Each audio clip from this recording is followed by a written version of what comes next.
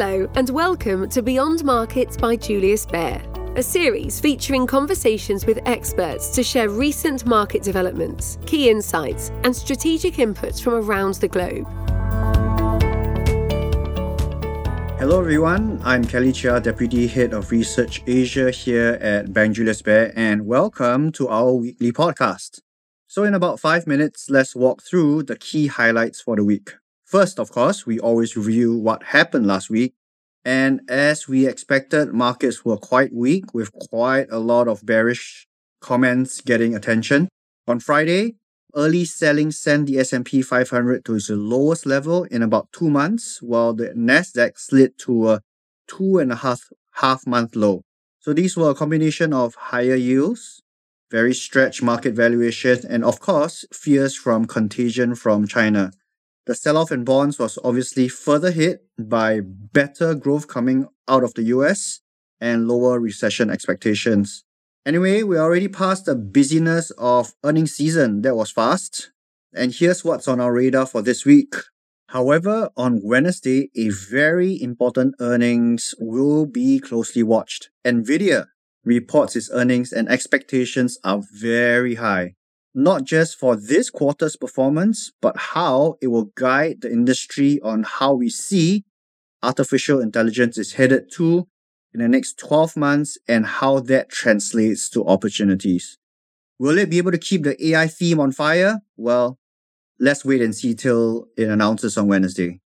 The next most important event is the Fed's annual Jackson Hole meeting, set to kick off on Thursday. What happens there is generally an event where important people from central banks, finance ministers, economists, academics from all over around the world gather to discuss the most pressing economic issues of the day.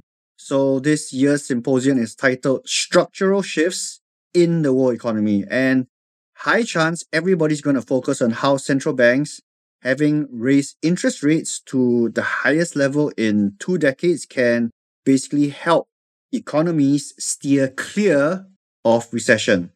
Mr. Powell will speak on Friday, and he's likely to restate the Fed's intention to keep interest rates high for an extended period to make sure inflation does not flare up again. This obviously has been bearish for US Treasuries, and 10-year US Treasury yields are back to its pre-global financial crisis levels in 2007.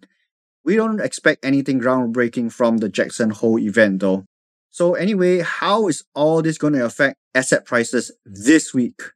Bonds may be still vulnerable if the Jackson Hole event really throws up more hawkish than expected comments, and so bonds may be sold off. But in all likelihood, no big shakes will happen. Stocks in the US will probably take direction from Nvidia for the recent artificial intelligence theme. On top of that, the 30-year back study shows that August and September tend to be months where US stocks are pretty weak. For us, we see this as a chance to accumulate quality stocks into the year end, where rallies very, very frequently happen, also called the Santa Claus rally. Here in Asia, investors have taken an ABC attitude, also known as anything but China. The spread of the problems of the property sector was sort of expected, but unfortunately, policy action from the government, or should I say non-action from the government, has so far made investors further lose confidence. So finally, digital assets had a pretty interesting week. Bitcoin and Ethereum took a big 10% fall on one day on Friday last week. Lots of talk about very big sales by SpaceX, very big de-risking by Chinese investors after China Evergrande's bankruptcy. But we also point out that Binance put in about $20 billion into Bitcoin in the first quarter of this year. So other than the bull run in stocks that Bitcoin and Ethereum are usually pegged to, this action by Binance is probably one of the key reasons that Bitcoin is up so much. So the big dump in Bitcoin could also be them selling, because they need to keep their own Binance token above a certain particular level. So some final thoughts. We say again, if you have not managed to position into this strong rally for the year, If anything goes, the next couple of months could be your entry point with seasonal weakness in stocks. So that's all I have for you today. Thanks to all our listeners for tuning in. Take care, stay safe, and goodbye. You have been listening to Beyond Markets by Julius Baer.